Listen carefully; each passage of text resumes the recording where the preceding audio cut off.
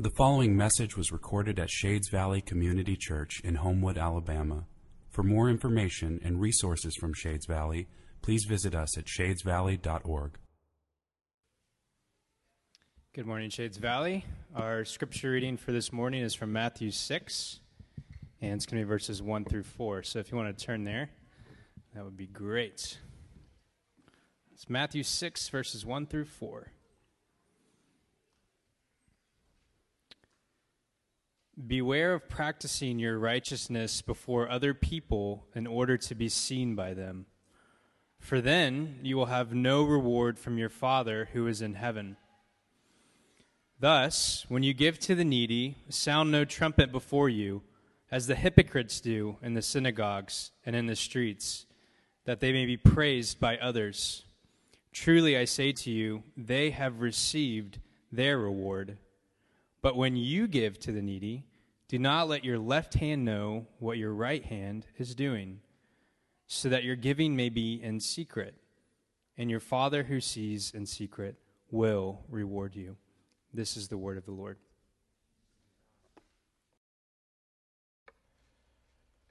So if you haven't done so, I do invite you to open your Bibles to Matthew chapter 6 on this, the third Sunday of Lent. Lent is a season of repentance that's meant to lead us to Easter. Another way of saying that would be Lent invites us into worship of the resurrected Christ.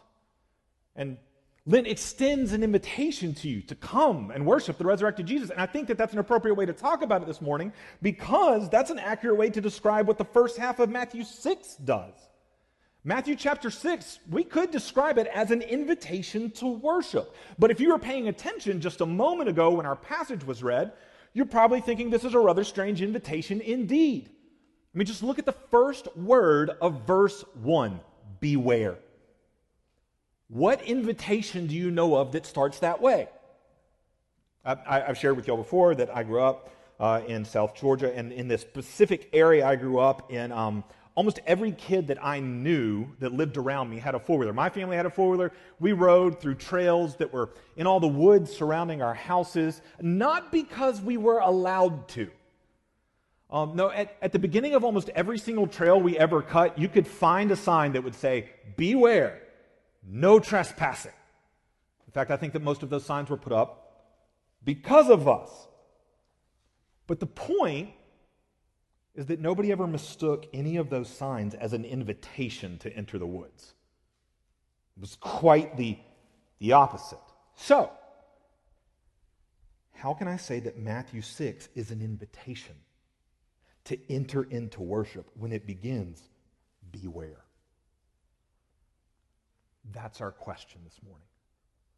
It's what I want to know, because I do believe that this is an invitation. I believe that Jesus is inviting you specifically. After verse 1, the word you for the rest of the passage is in the singular. He's coming after you, your heart. I believe that Jesus is inviting you into real worship of Him, but that invitation begins with the word beware. So how? That's my question. How is this an invitation to enter real worship of Jesus? That's what we're aiming to see. See it with me, beginning with the beware of verse 1. Look at it, Matthew 6 and verse 1. Beware of practicing your righteousness before other people in order to be seen by them. For then you will have no reward from your Father who is in heaven. Okay, so this verse is a transitional point. It's transitioning us into a new section of the Sermon on the Mount. If you've been with us thus far, recall that we have been hearing Jesus talk about the need to have a righteousness greater than that of the scribes and the Pharisees. If you remember, the scribes and the Pharisees, their righteousness, they only cared about appearing externally righteous for their own glory. They want to go through the right actions, all the while being internally filled with unrighteousness. Externally, appearing righteous, internally, filled with unrighteousness. And Jesus looks at that and says that's not actually righteousness at all. And what we've seen is throughout his sermon, he's been calling us into his kingdom, his way of life, of greater righteousness. That's both an internal and external righteousness. It's a whole person righteousness of actions that flow out of real and true affections. All of that, all aim not at my glory, but at the glory of God. That's what Jesus has been doing, has been saying, and that's what he's doing again right here, but he's doing it in a new way. If you remember, as we walk through chapter 5, Jesus has been showing us what this greater righteousness looks like in relation to the Word. In relation to the Word of God. In other words, he's been showing us what does it look like not just to follow God's Word externally and appear to be following it, but affectionately, from the heart.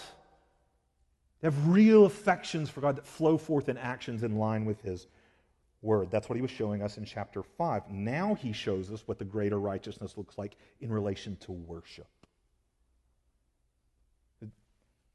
Is not Matthew 6:1 warning us about worship that's merely external, merely concerned with external appearances? Look at it again. Beware of practicing your righteousness before other people in order to be seen by them. Beware of practicing your righteousness. Jesus is going to give us 3 examples right after this of exactly what he means by that phrase, practicing your righteousness. He's going to give us examples of almsgiving, examples of prayer, and examples of fasting. These were 3 essential elements in Jewish worship. Jesus is saying, beware of going through righteous actions of worship. You can do the right actions. You can give the alms, you can pray the prayers, you can fast the fasts. Beware of going through the righteous actions of worship for the wrong reason of recognition. Is that not what he says? They do it in order to be seen by others, in order to receive recognition. Look at what they're doing right here. Worship, which is supposed to be all about God, Jesus warns that it is possible to actually take that and make it all about ourselves. We need to take heed here. Worship is what we are here to do. It's what we gather week after week. It's not what we just gather week after week as the people of God. It's what we live our entire lives to do as an act of worship unto the Lord. And Jesus warns we can actually take that, which is meant to be all about God, centered on God, and center it on ourselves and make it about ourselves. He's warning about worship that's merely concerned with external appearances. Why? Why do we need to be warned about that? He tells us, for you do this, and he says, for then you will have no reward from your Father who is in heaven. Jesus says you need a warning because such worship is worthless. Such righteousness, it receives no reward from God. Now, I'm willing to bet that Jesus' logic right there, because you're all good Protestants, willing to bet that his logic sounds a little strange to you. I mean, is Jesus really telling us that we should pursue a righteous life of real worship in order to receive a reward? Like, how is that any better than the worship he's warning against that wants recognition from others? Do you see what I'm saying? If worship that wants recognition from other people, if Jesus says, okay, that's right action, but with wrong motivation, wrong reason, then how is worship that wants a reward not the same thing? Right action with wrong motivation. Jesus is very glad that we asked that question because that is what he is going to give us 3 examples in order to answer. He's going to give us 3 examples to answer that question and to extend an invitation. These 3 examples call us away from false worship that's only concerned with external appearances, and they invite us, they extend an invitation, invite us into real worship and its eternal reward. For the rest of this morning, we're just going to hone in on example number 1, almsgiving. See it with me. Look at verse 2. Thus, in other words, let me give you an example of what I was just talking about. All right, of not pursuing right worship actions for recognition, but of doing them in a real way, a righteous way that receives a reward. Let me give you a specific example of that. Thus, when you give to the needy, sound no trumpet before you as the hypocrites do in the synagogue and in the streets, that they might be praised by others. Truly I say to you, they have received their reward. So over the next few weeks, what we're going to see is that all 3 of Jesus' examples that he gives have the exact same structure. I mean, seriously, just look at it this afternoon and circle the similar wording between the 3, the repeat wording. It'll blow your mind how consistent the structure is. But here's the deal, just a basic structure for you. In every single one of these examples, in every case, he's going to begin with the negative side of the example. So don't do this. And then he's going to give us the positive side of the example. Instead, do this. And for both of those, for the negative and the positive, he's going to give us the when, the what, and the why. The when, the what, and the why. So, right here in verse 2, we just read through the negative side of the example. Let's walk through it, and let me show you the when, the what, and the why. First, the when. You can see the when in Jesus' opening words of the verse. When you give to the needy. This is the situation, the example, the occasion that Jesus is giving us. It's the occasion of almsgiving. Almsgiving is the practice of just simply giving to the poor, usually directly, although it can be through a collection. And Jesus seems to have both of those situations in mind right here, because he talks about doing this in the synagogue, which would have been in a gathered setting where they're taking up a collection, and he talks about doing it in the street, where you would have done it more directly. No matter where you're doing this, it's all got the same purpose. Almsgiving's purpose is to give to and support the poor, the most destitute and needy in society. And in many ancient Near Eastern societies, this would have been like the only social safety net in existence. Like there was no government assistance. Thus, almsgiving, it was this regular, ongoing act of Jewish life. And it was an act of worship. It's an act instituted by the Old Testament itself. It's an act of worship. You were to give out of an overflow of your love for God, who had provided for you. It's like AJ prayed just a second ago. All provision was seen as being from him, and it was not to be hoarded for myself and used solely for me and for myself. It was to be used for him and for his praise. But Jesus says that's not what's going on at all with the scribes and the Pharisees. That's when we need to see the second thing. Secondly, we need to see the what of this negative example. When they give to the needy, what? What is it exactly that the scribes and the Pharisees are doing? Look again at verse 2. When you give to the needy, sound no trumpet before you. It's a shofar, a ram's horn. Sound no trumpet before you as the hypocrites do in the synagogues and in the streets. So when the scribes and the Pharisees give, what are they doing? Sounding a trumpet.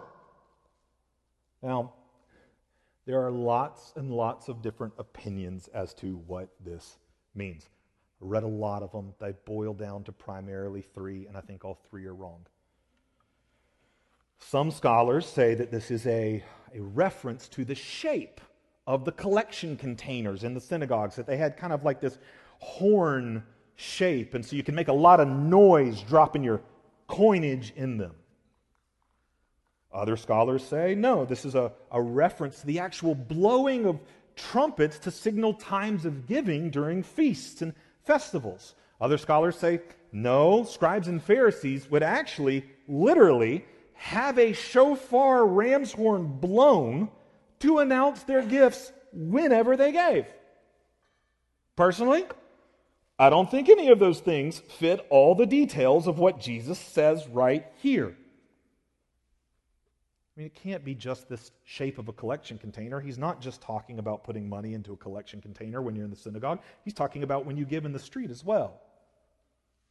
It can't be this whole blowing of the horns at feasts and festivals. He's not just talking about general giving that would happen at feast. He's talking about everyday almsgiving.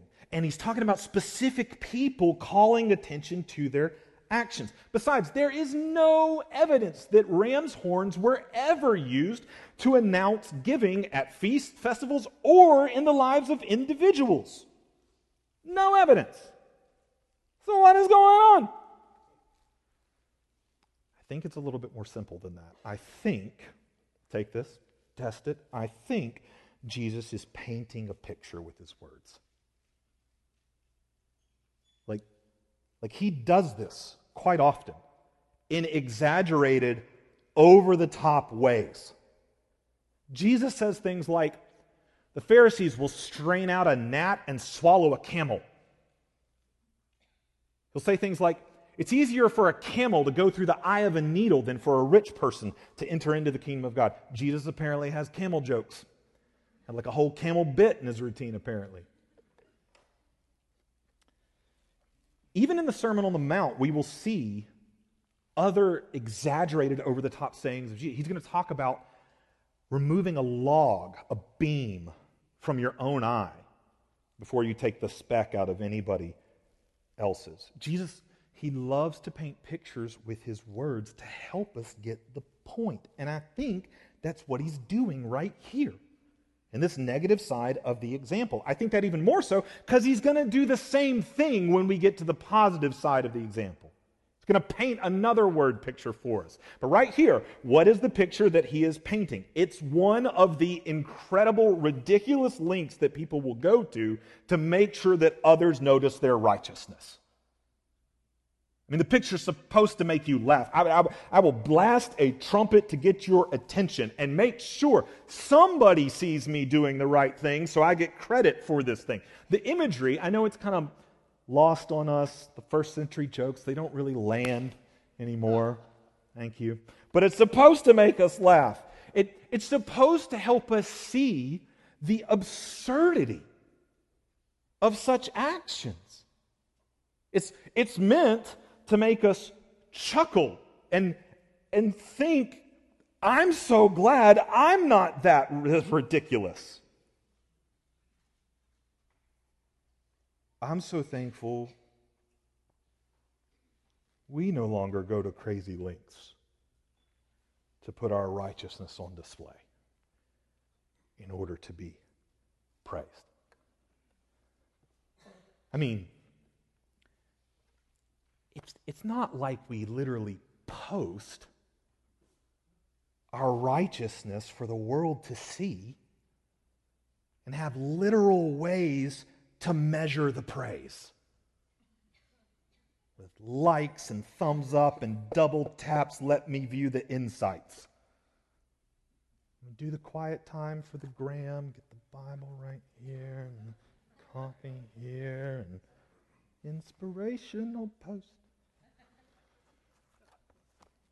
I'm not saying you can't Instagram your Bible and your coffee, but we have to ask the hard questions of why. But why do I do these things? Why do I raise my hands in worship? Why do I fall on my face? Why do I do these things? Shades. The word picture that Jesus paints right here, it disarms us. It makes us laugh until we see ourselves in it. We do this, don't we? I do this. Seek recognition for righteousness. I hate this about myself. Oh my goodness. Let me get really vulnerable with you, Shades. And y'all aren't going to think this is a big deal. This is a big deal for me, okay? Let me get really vulnerable with the nastiness that exists in the heart of Jonathan Hayes. This is not inside of my notes at all. I was a couple of Christmases ago having a rather hard time due to a few different things, and something sent me over the top. I received a text from our worship team. And in that text was a proof of the Advent devotional that we were putting out. And I scrolled through it, and I looked at it, and I was like, oh, yeah, looks good, looks good, looks good. And I get to the very back page where it lists everyone who was involved in helping with the devotional.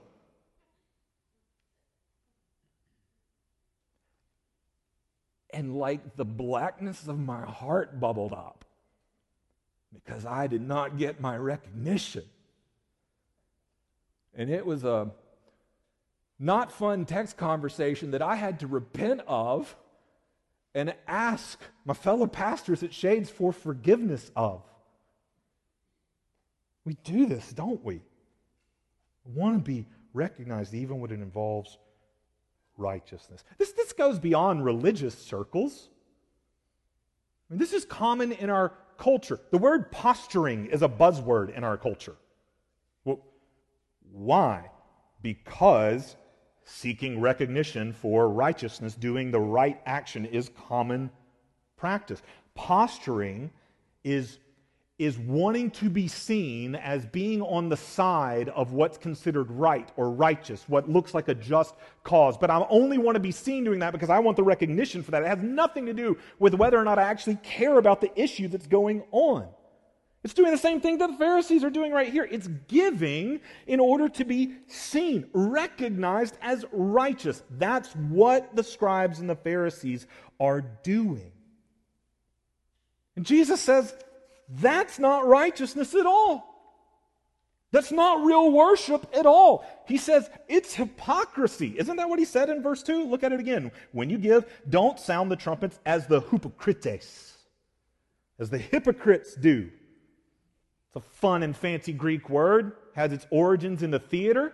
Originally it just meant actor. It was somebody who wore masks, who put on a show, who presented themselves one way that had nothing to do with the actual reality of who they were in real life.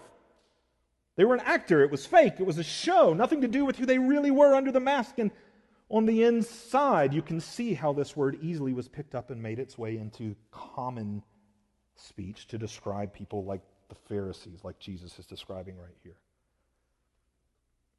People that wanted to be seen as righteous. People who wanted to be seen as performing acts of worship, and it's all just a show, external actions that has nothing to do with real internal affections for God. So the question becomes why? Why do the scribes and the Pharisees, and me, like why do we do this? It's the third thing we need to see. The why. We've seen the when, the what, and now the why. One more time, verse 2. Look at how it ends. When they give, the hypocrites, they sound trumpets to draw attentions to themselves. Why? So that they may be praised by others. Truly, I say to you, they have received their reward. Why do they do it? Do it for the reward. The reward of recognition. The high of the likes. Do it to be seen by others. Praised by others. That's why Jesus calls them hypocrites.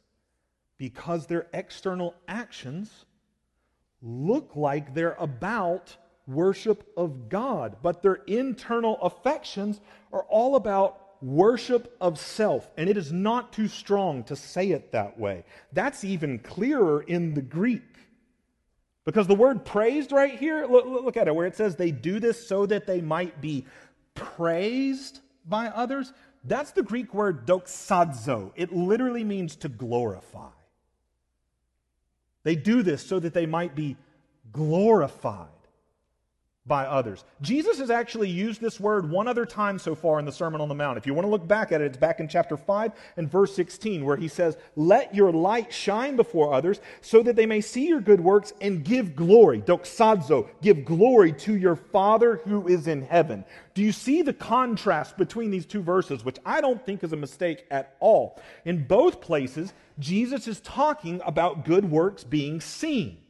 But in one place, the aim is God's glory. In the other place, the aim is quite literally my glory. In one place, the aim is inviting others into worship of God. In the other place, the aim is inviting others into worship of me. And Jesus says, if that's the aim, if that is the aim of your righteousness, then that will be the reward of your righteousness. Truly I say to you, they have received their reward. Recognition. It's what they wanted. It's what they got. And Jesus' words right here, truly I say to you, they have received their reward. The implication of those words is that the recognition they receive is not ultimately a real reward at all. Because it's temporary. We're going to see over and over again throughout this chapter that Jesus defines a real reward as one that lasts forever. His words imply right here that recognition from people is no real reward at all because it's temporary. We know this experientially. I mean, do we not know that the praise of people, it passes as quickly as the high from our last set of likes? We know that seeking satisfaction and recognition from others, that's like trying to slake your thirst with salt water. Like in the end, it just makes the thirst worse. It's the implication of Jesus' words. Truly I say to you, they have received their reward. In other words, all of it. There's none left. They aimed at people's praise and they got it. And now it's gone. I know that's what he means ultimately, not because that's what we experience experientially. I know ultimately that's what he means because that's how he concludes this entire section. After he gives us all three of the examples he's going to give us in chapter 6, the example of almsgiving, the example of prayer, the example of fasting, look at how he concludes this whole thing. Matthew 6 and verse 19.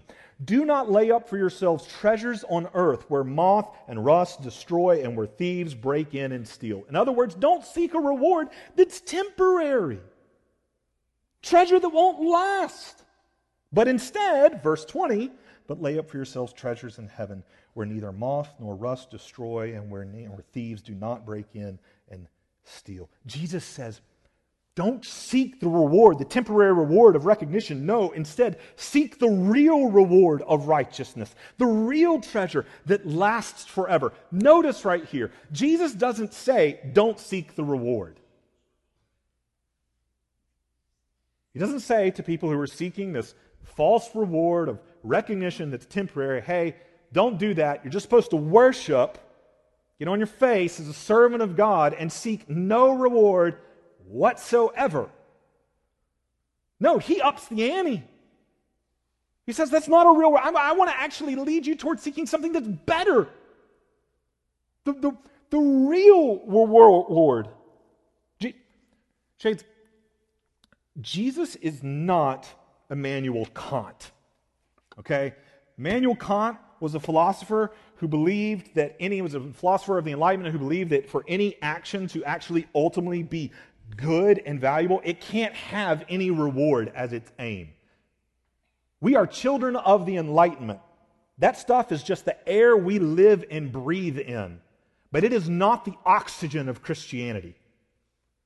C.S. Lewis puts it best, as he so often does. I'm going to read you this quote at length because it's the best quote the man has got in his entire life. He says this, if there lurks in most modern minds the notion that to desire our own good and earnestly hope for the enjoyment of it is a bad thing, I submit that this notion crept in from Kant and the Stoics and is no part of the Christian faith. Indeed, if we consider the unblushing promises of reward and the staggering nature of the rewards promised in the Gospels, it would seem that our Lord finds our desires not too strong, but too weak. We are half-hearted creatures, fooling about with drink and sex and ambition or recognition, when infinite joy is offered us. Like an ignorant child who wants to go on making mud pies in the slum because he cannot imagine what is meant by an offer of a holiday at the sea. we are far too easily pleased. It's what Jesus is saying. Why would you seek such a petty, temporary reward of recognition? No, seek the real reward of righteousness. Jesus, with his words, affirms our treasure-hunting hearts. All of our hearts long, desire, they want something that's going to satisfy, whether that's recognition or a career or family or whatever it is. We all want something that's going to scratch that itch that we can never quite get to. Jesus affirms, doesn't deny, he affirms our treasure-hunting hearts, and he does that by giving us a map that leads away from the fool's gold of recognition that will rust and rot. It leads us away from that, and it leads us to the real reward of righteousness, which is what? The answer lies in the when, what, and why of the positive side of Jesus' example of almsgiving. That's what we see in verses 3 to 4. Look at it with me. But when you give to the needy, we've done the don't do this, here's the do this. When you give to the needy, do not let your left hand know what your right hand is doing, so that your giving may be in secret. And your Father who sees in secret will reward you. This is the positive example. See the when, the what, and the why. First, the when. Not a whole lot to see here. It's the same as before. When you give to the needy. But the what right here has changed. Because Jesus is describing not what the hypocrites do, but what his true followers are to do. That's how he starts it off. But when you, my disciples, those who love me, those who follow me, those who should be about real righteousness, real worship, when you give to the needy, it should look different than hypocritical horn blowing. What? What should it look like? Let's see the second thing, the what. Jesus says, when you give to the needy, do not let your left hand know what your right hand is doing, so that your giving may be in secret. All right, Jesus is painting another picture for us with his words right here. And it is just as hyperbolic as the first one. It's just at the opposite end of the spectrum. Do you see that? So whereas the hypocrite was pictured for us as making sure everyone knew what they were doing by letting them know with a trumpet.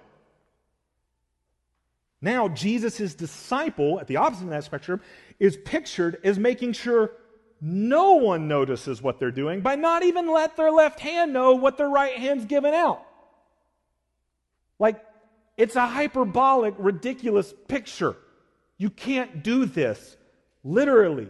Again, the picture is meant to make us laugh. Again, Jesus, I'm sorry, your jokes fall flat. But it's meant to make us laugh so that we get the point. Which is not ultimately that no one actually sees our giving. When Jesus says right here, so that your giving may be in secret, he doesn't literally mean, these are hyperbolic pictures, he doesn't literally mean that you can never let anyone know in any way that you ever give anything. New Testament scholar Jonathan Pennington, who I find very helpful in the Sermon on the Mount, he says if you wanted to do that, that would require like cash-only gifts, no tracking of anything for tax deductions, and if you ever want to give to like someone on the street, you're going to have to wear a ski mask lest you be recognized. Scholars got jokes. In other words, that's missing the whole point of Jesus' word picture. The whole point is not that no one sees, but that our hearts only care about one person seeing. God. It's why we give. It's why we worship. Because we want one reward. God. See that with me. Third and finally, the why See the why. Jesus says when we give, we don't do it for the temporary reward of being recognized, praised by others. No. Why do we do it? Verse 4. So that your giving may be in secret, and your Father who sees in secret will reward you. Why do we give? Why do we worship without seeking the temporary reward of recognition? Because we want the eternal reward that only God can give. What is that reward? Himself. Is that not the reward we want in worship? What is worship other than saying, God, I want you? If that's not what worship is, then I don't know what worship is. What is worship other than saying, God, I want you, I love you, I long for you? What is worship other than seeking God as our reward? Shades, when you come here week after week to this worship service, it is called that not because you come here to serve, but because you come here to be served. The table is set for you, not by me or any other volunteer, by God Himself, with the body and blood of His Son. We're here for you, here to receive from you. We want you. We are always, always, always in the posture of receiving within the Christian faith. We are never in the posture of giving to God. Paul says that best in his sermon in Acts. He says, how could anyone even give to God as if he could be served by human hands? He owns the cattle on 1,000 hills, the Psalm says. There's nothing that you could give to Him. God says in the Psalms, if I was hungry, I would not ask you. He doesn't need anything.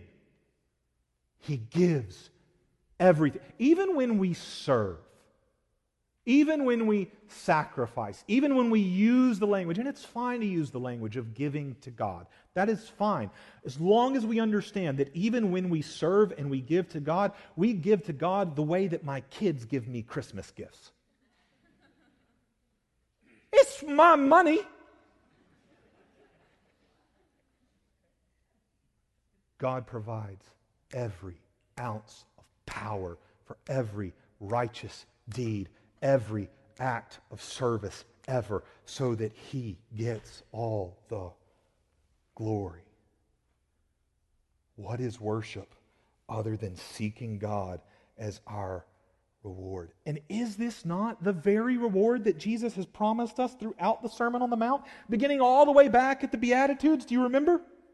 Go look at the Beatitudes this afternoon. Every single one of them has a promise of reward. What are those promises of reward? They're all multiple ways of describing the same thing.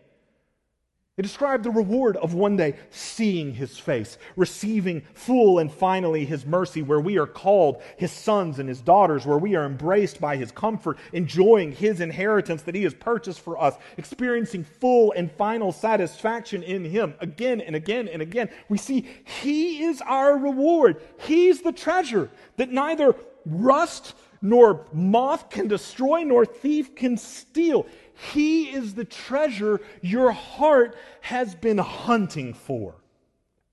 Everyone, every person on the planet lives longing for reward. We call it all sorts of things: love, purpose, meaning, career, whatever. We all live our lives trying to gain something that's going to ultimately satisfy this thing down deep. And those of you who've been here at Shades for a very long time, you know that I love to use this wording. It's not in my notes, but this is the way I describe this all the time. I call it the joy of glory. Every last one of us is a joy-thirsty creature. We want our hearts to be satisfied. I just want to be happy. I just want joy. And the drink that gives joy is glory. The beauty, the goodness, the greatness of something. The glory of a romance, a relationship gives me joy. Glory of children and family.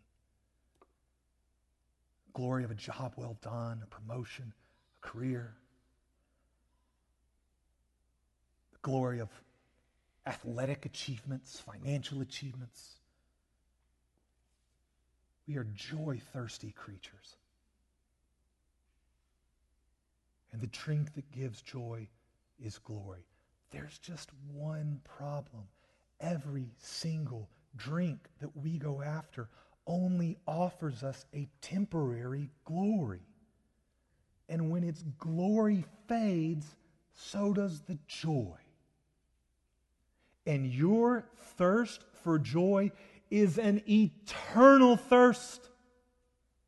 It can only be slaked by an eternal source of glory. We are thirsty. We all have this inner itch, this desire. We're constantly trying to satisfy a thirst to quench. We try it with all the different things: careers, relationships, children, money, religion. We spend our lives hunting for a treasure that will last, glory that will never fade, joy that will never subside. But like recognition, praise from people, all these things we seek it in, it's all temporary. And so is the satisfaction. But that's because all of those things were never created to satisfy. They were all created to lead us back to the only one who can. This is why they have a glory that's real and why they produce a joy that's real. Every created thing was made by God to display God. Everything was created by the Creator to put on display His glory. Every little thing is like a treasure map leading our hearts back to Him, the real eternal reward. And the good news, Shades, the good news of the gospel is that Christ has purchased this reward for you. 2 Corinthians 8 and verse 9. Though He, Christ, was rich, yet for your sake He became poor, so that by His poverty you might become rich. That's the gospel encapsulated. In other words, Christ, the King of the universe, owner of the cattle on 1,000 hills, who needs not anything, who possessed all, He came for the neediest of all, me, you. And He came to give Himself without trumpet announcement, but in humble obscurity. He came, He was born of a peasant girl, He was laid in a feeding trough, He lived a perfect life, and He was the only one deserving of a reward of eternity with God the Father, and yet He took on our sin that had separated us from Him. He died the death that it deserved in our place, purchasing our pardon and rising again as the beginning of Him making all things new. And one day He will bring the work that His resurrection began to completion in new creation. He will return to remove every ounce of brokenness in this world. Everything that your heart instinctively knows is wrong and shouldn't be this way. Your heart knows that because your heart knows there's a way things should be. They were created to be a way. And His resurrection will make that a reality.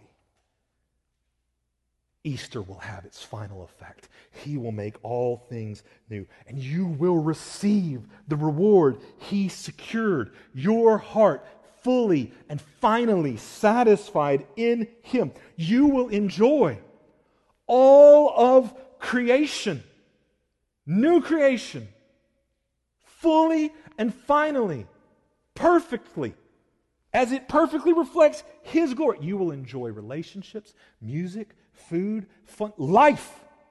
You'll enjoy life, all of it. You will enjoy all the treasure maps that point your heart back to the ultimate treasure. You'll enjoy all the gifts rightly as they bring you back to the giver. You will have the reward of righteousness, recognition, not from people, but from God. He will recognize you as His true son and daughter.